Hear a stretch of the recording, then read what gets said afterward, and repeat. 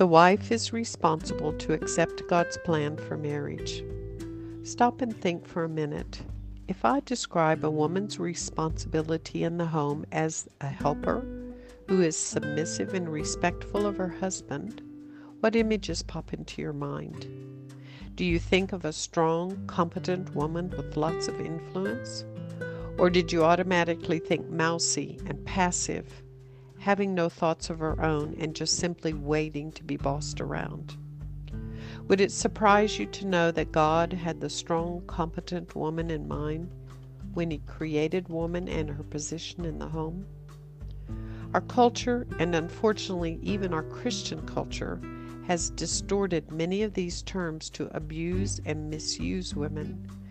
In the next few podcasts, we will take a closer look at these aspects of woman's responsibility in the home so we can thrive and embrace our responsibilities with joy. So let's jump right in with man as the head.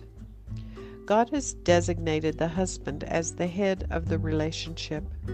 For the husband is the head of the wife, as Christ is the head of the church, His body, of which He is the Savior. Ephesians 5:23. This is purely an organizational, not a value-driven command. You can't have two bosses. There has to be someone who has the final say. In the home, this responsibility has been given to the husband.